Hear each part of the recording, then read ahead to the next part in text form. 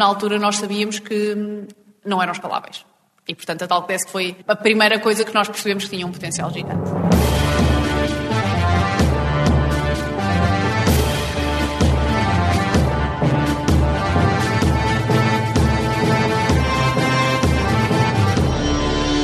Olá, sejam bem-vindos ao Zero, um programa onde entrevistamos empreendedores lusófonos de modo a contar a sua história e o seu trajeto de zero a herói.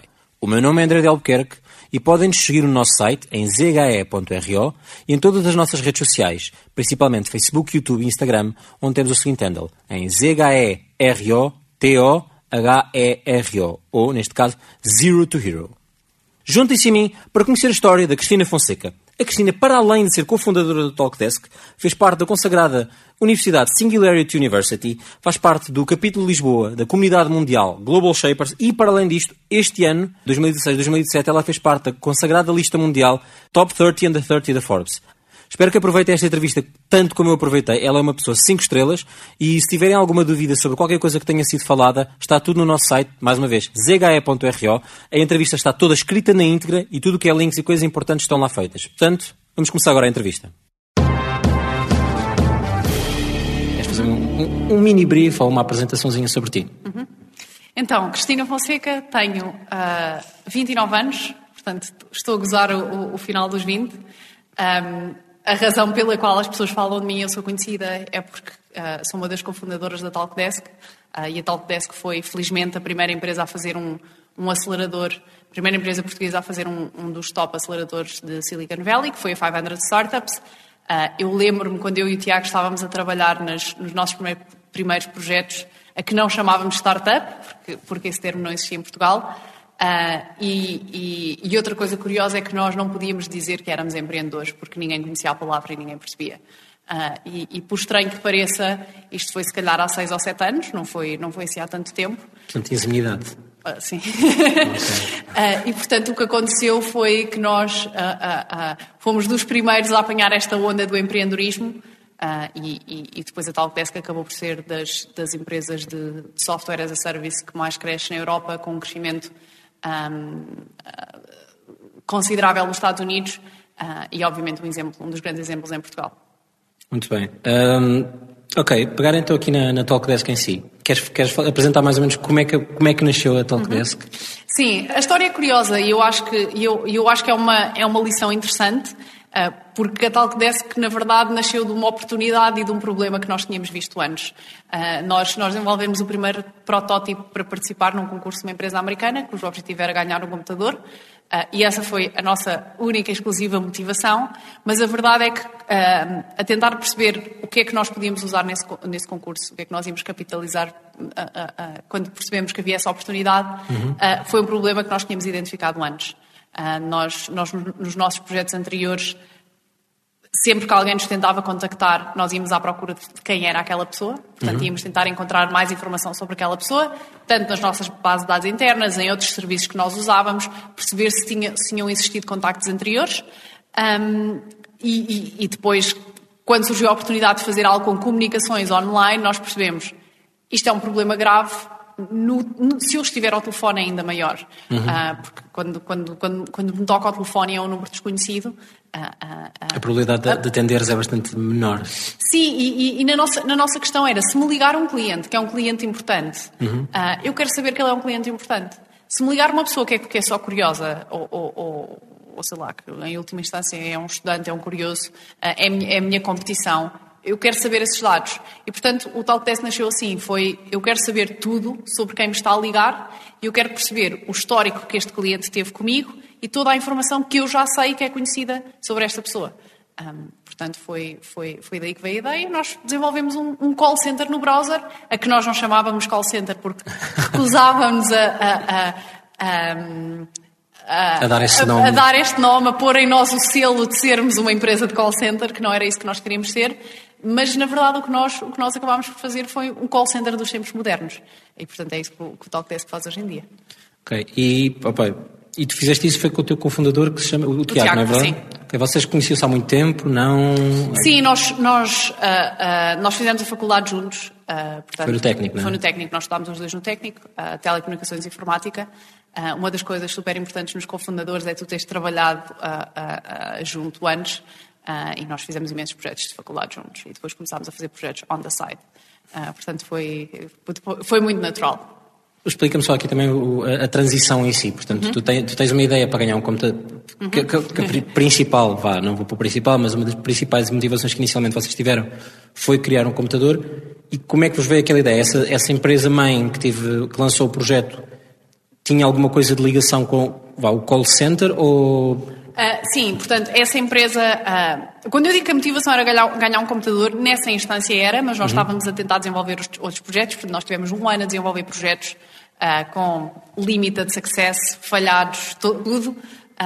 Nada que tenha tido um sucesso considerável. Nessa instância foi para ganhar um computador. A empresa que promoveu o concurso permitia-nos atender chamadas telefónicas no browser e depois nós desenvolvemos a funcionalidade e empacotámos aquilo num produto. Portanto, foi esse o nosso valor criado à partida. E depois o que nos catapultou para os Estados Unidos foi essa empresa ter organizado uma competição de startups numa conferência. Nós fomos convidados para fazer parte fomos convidados para fazer parte das equipas que integravam essa competição. Eram 10 equipas, 9 americanas e nós portugueses, e depois nós acabámos também por ganhar a competição, e foi isso que depois nos deu o acesso à rede local de Silicon Valley e que resultou nos convites para nós integrarmos 2 aceleradoras e depois nós aceitámos um deles. Ok, então vamos só aqui fazer um semi-passo atrás. Portanto, vocês criam a Talkdesk porque também era um problema que vocês já tinham. Exato, era um problema que nós já tínhamos. Nós não tínhamos esse problema aplicado a telefone, tínhamos esse problema aplicado a e-mails e contactos escritos, porque sempre que um dos nossos clientes das outras aplicações nos contactava, a primeira coisa que nós fazíamos era... ver o nome, Google, LinkedIn, Facebook. Google, LinkedIn, Facebook, está na base de dados, não está na base de dados, paga, não paga. Portanto, íamos fazer este stalking manual. Nós pensávamos, isto, se fosse ao telefone, era impensável a dizer, olha, espera aí um bocadinho que eu vou ali e já venho.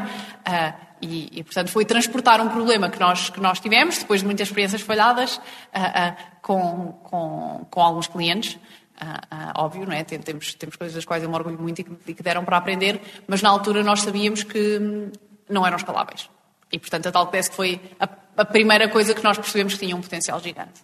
Então, e, portanto, a Talkdesk, fazendo aqui uma transição só para perceber, lembras-te de uma extensão que havia para o Chrome, do Repartive, que entretanto foi comprado pelo LinkedIn, que basicamente o Repartive, eu usava aquilo bastante, mesmo depois de ser comprado.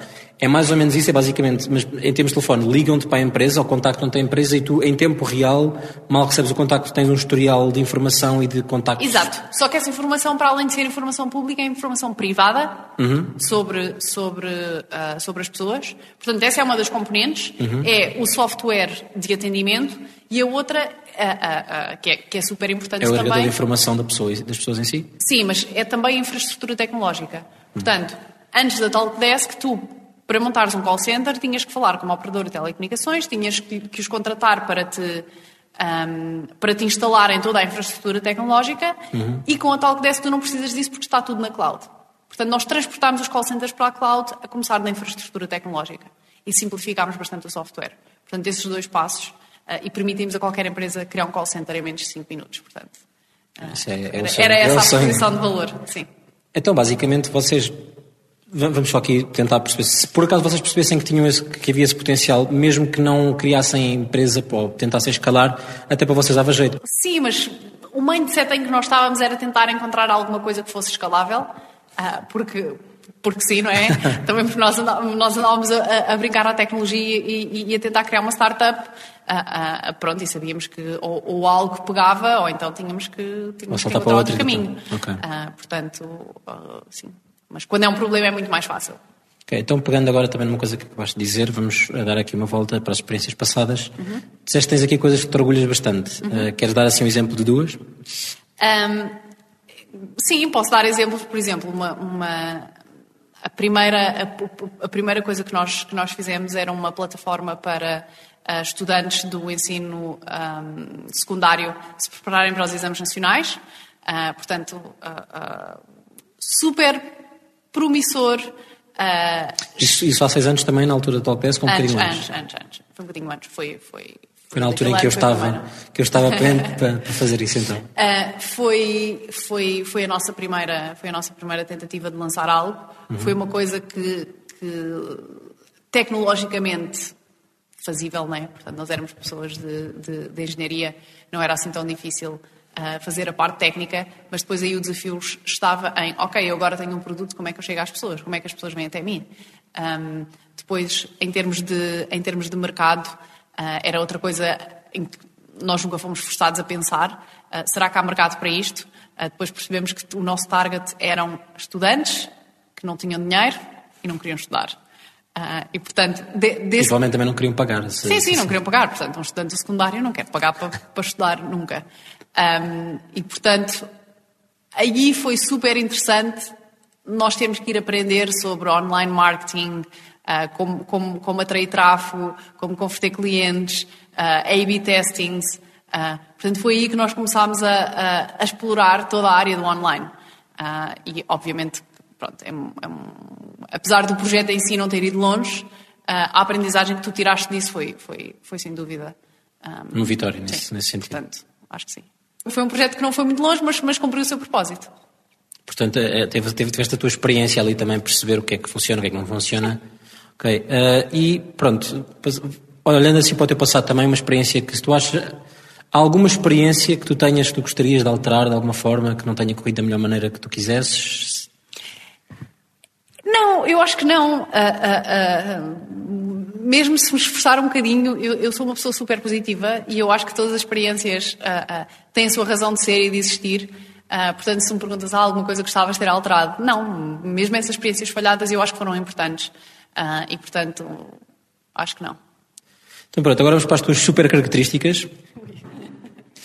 As super características são coisas bastante simples, é tentar perceber coisas em ti que tu achas que te ajudem a capitalizar as tuas forças e as tuas características pessoais também. Onde é que tu sentes que tens fraquezas, mas também consigas trabalhar, e quais são os teus hábitos. Portanto, qual é que é o teu maior superpoder neste sentido? É assim, eu não sei se tenho superpoderes. Eu acho que há coisas que se calhar me trouxeram onde eu estou hoje em dia. Uma delas é uma capacidade de trabalho grande, da qual eu às vezes não me orgulho. Uma das coisas que eu estou a tentar fazer é ser mais disciplinada, porque é muito fácil perder-me a trabalhar. Eu, quando me motivo com uma coisa, fico motivada e não largo. É mais ou menos assim que tu crias uma startup aos 23 anos, dedicas tudo o que tens à startup e pronto, aquilo é a tua vida. É a tua vida. Portanto, eu tenho uma capacidade de trabalho muito grande e acho sempre que vai tudo correr bem. Eu sei que não vai, mas eu continuo sempre a achar que vai.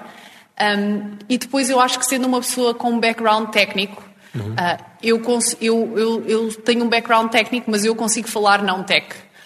Sim, isso é bastante positivo. Portanto, eu acho que eu consigo facilmente falar com clientes, consigo facilmente colocar-me na pele de pessoas que não percebem a linguagem técnica, e acho que faço muito bem a ponte entre o mundo de business e o mundo de tech, que é uma coisa que não é assim tão comum, infelizmente. Portanto, acho que tudo isto... E gosto muito de pessoas, gosto muito de trabalhar com pessoas empenhadas e com pessoas inteligentes, e portanto é isso que me dá energia. É ter uma equipa focada, uma equipa que gosta do que está a fazer, uma equipa que adora resolver problemas. Portanto, tudo isto acho que fazem fazem um bom conjunto de fatores que também te ajudam e te levam tudo, e depois, se tens a boa equipa, depois também trabalhas mais e depois... Sim, é feedback positivo. Tens uma boa equipa, trabalhas mais, estás motivado, são só coisas positivas. Okay. Qual é que é a tua maior fraqueza nesse sentido? Portanto, onde é que tu identificas que são a tua ou as tuas maiores fraquezas? É assim, eu sou uma pessoa pouco disciplinada, gostava muito de ser mais disciplinada às vezes. Às vezes fico obcecada com uma coisa e fico obcecada com aquela coisa, esqueço-me um bocado do mundo. Também não devia acontecer. Às vezes ignoro e-mails. Eu lembro-me quando nós tivemos cerca de 2 anos e meio, um bocadinho em modo fechados na cave, a desenvolver produto e a trabalhar com clientes. A minha caixa de e-mail era completamente out of control. A probabilidade de alguém mandar um e-mail para me convidar para qualquer coisa que ia acontecer daqui a 3 semanas e eu ver o e-mail passadas 3 semanas era grande.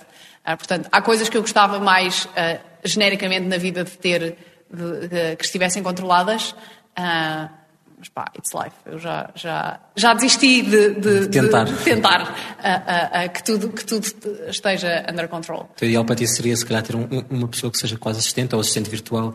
Sim, mas eu acho que isso não te resolve o teu problema.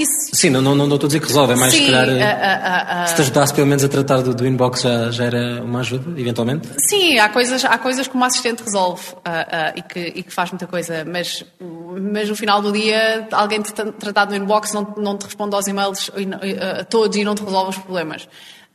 E não vai por ti às conferências. Sim. Portanto, é por aí. E depois eu acho que esta indisciplina às vezes faz com que eu, se calhar, não consiga fazer exercício regularmente, porque um dia ficaste a trabalhar até às 3 da manhã, depois no dia a seguir inventas uma desculpa para ti próprio. Podes ficar cansado e já não queres, e amanhã vou... Sim, tenho mesmo que acabar isto, não, agora estou aqui no flow. Por ti passaram 3 semanas, já não vais ao ginásio há 3 semanas, ou já não vais correr. Sim, péssima nesse tipo de regularidade de hábitos. Olha, falar em hábitos. Há algum hábito que tu tenhas que tu sintas que te ajuda, seja ler bastante ou consumo de conteúdo constante, algum hábito que tu tenhas ou alguns hábitos que tu sintas que te ajudam? É assim, eu desde que sou adolescente, ainda antes disso, eu gostava muito de ler e acho que a leitura é uma forma de tu adquirires conhecimento super rápido. A informação que está condensada, processada e que tu consegues ir um bocadinho mais deep do que, se calhar, artigos random que tu encontras online. Portanto, uma das coisas que eu recuperei mais recentemente é ler muito. Portanto, eu tento ler todos os dias e isso é daquelas coisas que é difícil, mas tu acordas, puxas do Kindle e lês 10 ou 15 minutos, faz uma diferença enorme. Portanto, ler é, se calhar, dos melhores hábitos. E depois andar na rua e ouvir podcasts, ou conduzir e ouvir podcasts. Portanto, consumir informação na tua área para tu conseguires ter um fluxo de ideias novo e teres... Teres conteúdo constante. Sim, e a cabeça também vai sempre... Tens que consumir informação também para conseguires ter ideias e o teu output trazeres criatividade ao teu trabalho. Já agora, tens algum desporto preferido? Eu nunca fui uma pessoa de fazer desporto. Gostes de ver mais, se calhar? Não? Eu joguei ténis para me tentar tirar do escritório 2 vezes por semana, mas era for fun. Okay. Algum tenista ou uma tenista? Não, acho que não é. Mais for fun, nunca, sim, for fun, nunca nem... Obviamente que via de vez em quando uns jogos e uns torneios, mas nada de muito sério. Também, quer dizer, volta e meia, se um grupo de amigos for a um estádio de futebol, também vou ver futebol, mas não é porque sou fanática, é mais pela experiência. Mas nunca fui uma grande fã de desporto. Ok. Se não estiveres a trabalhar, o que é que gostas de fazer ao domingo à tarde? Se eu não tiver, a probabilidade de estar a trabalhar é elevada. É elevada. Mas ler faz claramente parte do objetivo. Passar algum tempo com amigos, com a família, ir até à terrinha, que eu sou de Fátima, portanto ainda são coisas que eu gosto de fazer. É family stuff. Volta e meia cozinho umas coisas, vida normal. Por falar em cozinha, qual é que é o teu prato preferido? Gosto muito de polvo, gosto muito de peixe, sobretudo quando uma pessoa passa tempo no estrangeiro. É muito bom voltar a Portugal e comer comida portuguesa. Sobretudo a qualidade dos ingredientes, eu acho que é difícil de encontrar. Pois não sei, eu nunca fui para lá para fora. Nunca fui muito lá para fora, portanto não tenho noção. Portanto, também viajo muito a quantidade de domingos à tarde que eu passo em casa não é assim tanto. Descobrir recentemente, comecei a aprender fase muito inicial fotografia, portanto, até para me forçar a sair e a prestar atenção ao mundo à minha volta, que é uma coisa que eu acho que generalizadamente faz falta, porque nós passamos demasiado tempo agarrados aos ecrãs dos telemóveis e dos computadores. E do Kindle. E, portanto, acho que faz falta ir para a rua, olhar em volta. E, portanto, foi o exercício que eu fiz, que foi tirar um curso de fotografia e depois, às vezes, tento praticar. Online ou offline o curso? Tirei offline, foi em sala de aula. Foi interessante. Foi giro. Foi giro e depois é giro a sensação de tu voltares à escola outra vez. Foi antes da Singularity, por acaso. A Singularity foi também uma experiência super gira, mas pronto. Tens alguma superstição / assumas um poder de adivinhar o futuro estranho? Não. Ok. Não. Último filme ou o teu artista preferido? Um dos dois, preferes responder? Último filme, não me lembro. Vi Star Wars, que é uma história curiosa. O novo? O novo. Ok. Porque eu sempre fui uma pessoa... É o 3,5, não é? Há quem diga que aquilo é o 3,5, nem é o 3, nem é o 4. Eu, sinceramente, nem vi todos. Ok. Não era fã, nunca fui. Sempre achei que... Curioso com a foto da visão. Sim, super curioso. Mas sempre achei que tudo o que fosse muito distante deste mundo e desta realidade me fazia um bocado... não era que me fazia confusão, mas... eu tinha dificuldade em sentar-me numa cadeira no cinema e transportar-me para aquele mundo. É como tu me dizeres, olha, tipo, agora vamos para o espaço. Fazia-me confusão. Tipo, era de género, sure, tipo, mas decido não perder tempo com isso. E depois da Singularity, em que havia uma quantidade gigante da turma que eram todos aficionados do espaço e vamos para Marte e Moon e vamos construir coisas na Lua. Elon Musk. Exato. E pronto, e depois de tantas conversas nesses tópicos, tu começas a perceber o ponto de vista deles. E é só uma questão de te colocares do outro lado e de perceberes outro ponto de vista. E pronto, portanto, fui ver o Star Wars recentemente e, ok, consigo me distanciar desta realidade e transportar-me para o mundo. Já estás a começar a conseguir, já está a ver a barreira. Então, olha, começa a ver os outros e depois, olha que giro, isto agora há ligação. Não sei. Olha, então, já que falámos aqui da Singularity University, queres falar um bocadinho sobre a tua experiência da Singularity University? Quero. Vou começar por explicar um bocadinho o que é a Singularity University, que apesar de ter o nome de universidade, não é uma universidade tradicional, portanto não há testes nem exames. Eu fiz um programa de 10 semanas, são 2 meses e meio, em que tu estás... É um programa super intensivo, em que tu aprendes sobre as novas tecnologias, os maiores problemas do mundo e tentas encontrar soluções para os maiores problemas do mundo usando tecnologia, basicamente. E falas muito de como é que o mundo vai mudar nos próximos 5 a 10 anos, motivado por inteligência artificial, por robôs, por drones, por espaço, discutes sistemas de educação alternativos, um conjunto de coisas. Saúde. Milhões de... Aquilo são aulas, nós temos aulas das 8h45 às 10 da noite. Temos alguns breaks ali, mas é super intensivo. A certa altura, tu, ao final do dia, a primeira aula da manhã parece que foi a semana passada. E não estou a gozar. Dói-te o cérebro expande. A quantidade de informação que tu absorves é gigantesca. Já foram algumas edições da Singularity University, não é? Tu és das poucas portuguesas que já fez parte de... Portugueses e portugueses, no geral. Sim, existem 4 pessoas portugueses que já fizeram o programa. O programa existe há 8 ou 9 anos. Estou a falar do programa de verão, porque depois há programas para executivos. E aí há outras pessoas que já fizeram, mas esse é concentrado numa semana. E realmente é um exercício espetacular de parar para pensar como é que o mundo vai mudar nos próximos 10 anos. E se nós olharmos 10 anos para trás, 10 anos, não sei se existia o Facebook. O Facebook foi 2008. 2004, acho. 2004, ok. Mas era o da Facebook.com e era em Harvard, provavelmente. Não, já vi fase inicial. Portanto, se nós pensarmos... Não havia iPhones, fez agora 10 anos. Se nós pensarmos quanto o mundo evoluiu nos últimos 10 anos... é abismal. É abismal. E tu fazes o exercício de parar e de perceber... um dos co-founders da Google acredita que em 10 anos todos os carros vão andar sozinhos, vão ser self-driving. Eu acho que vai demorar mais tempo. Mas tu seres confrontado com estas opiniões faz-te pensar. E, portanto, foi um exercício espetacular. Eu passei 10 semanas em Silicon Valley. Sempre em Silicon Valley? É sempre no campus da NASA. Portanto, aquilo até tem uma envolvente super gira de tu viveres naquele sítio. E, portanto, sim, passei 10 semanas lá. Foi um exercício para me forçar a parar e a pensar como é que o mundo vai ser nos próximos 10 anos. Muito bem. Ok. Agora vamos só dar aqui outro passo, que é... Tu foste selecionada para o Forbes Top 30 Under 30, foi no ano passado? Ano passado, sim. Ano passado. 2016. Qual é que foi a tua reação? Provavelmente já sabias que isso ia acontecer já há algum tempo, provavelmente já te teriam contactado, não? Como é que isso...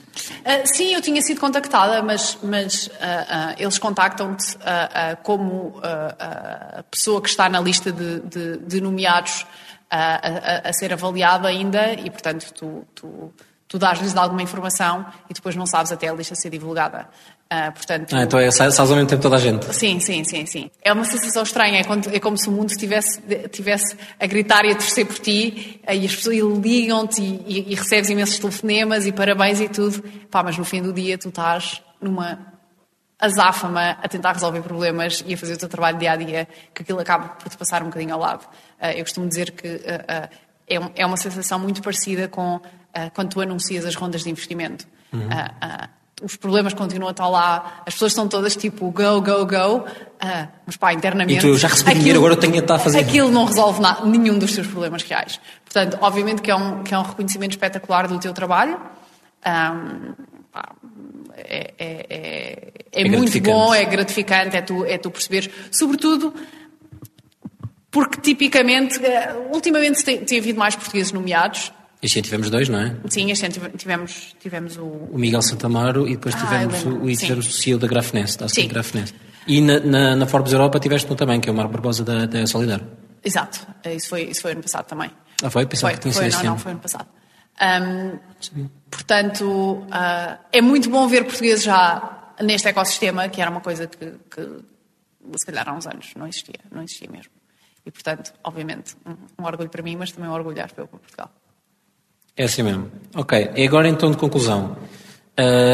Sempre mantendo aqui a dinâmica e a comunicação dos super-heróis, há uma frase, aquela frase muito famosa do Uncle Ben, do Spider-Man, que é "With great power comes great responsibility", que leva a que ele tenha aquela vida toda.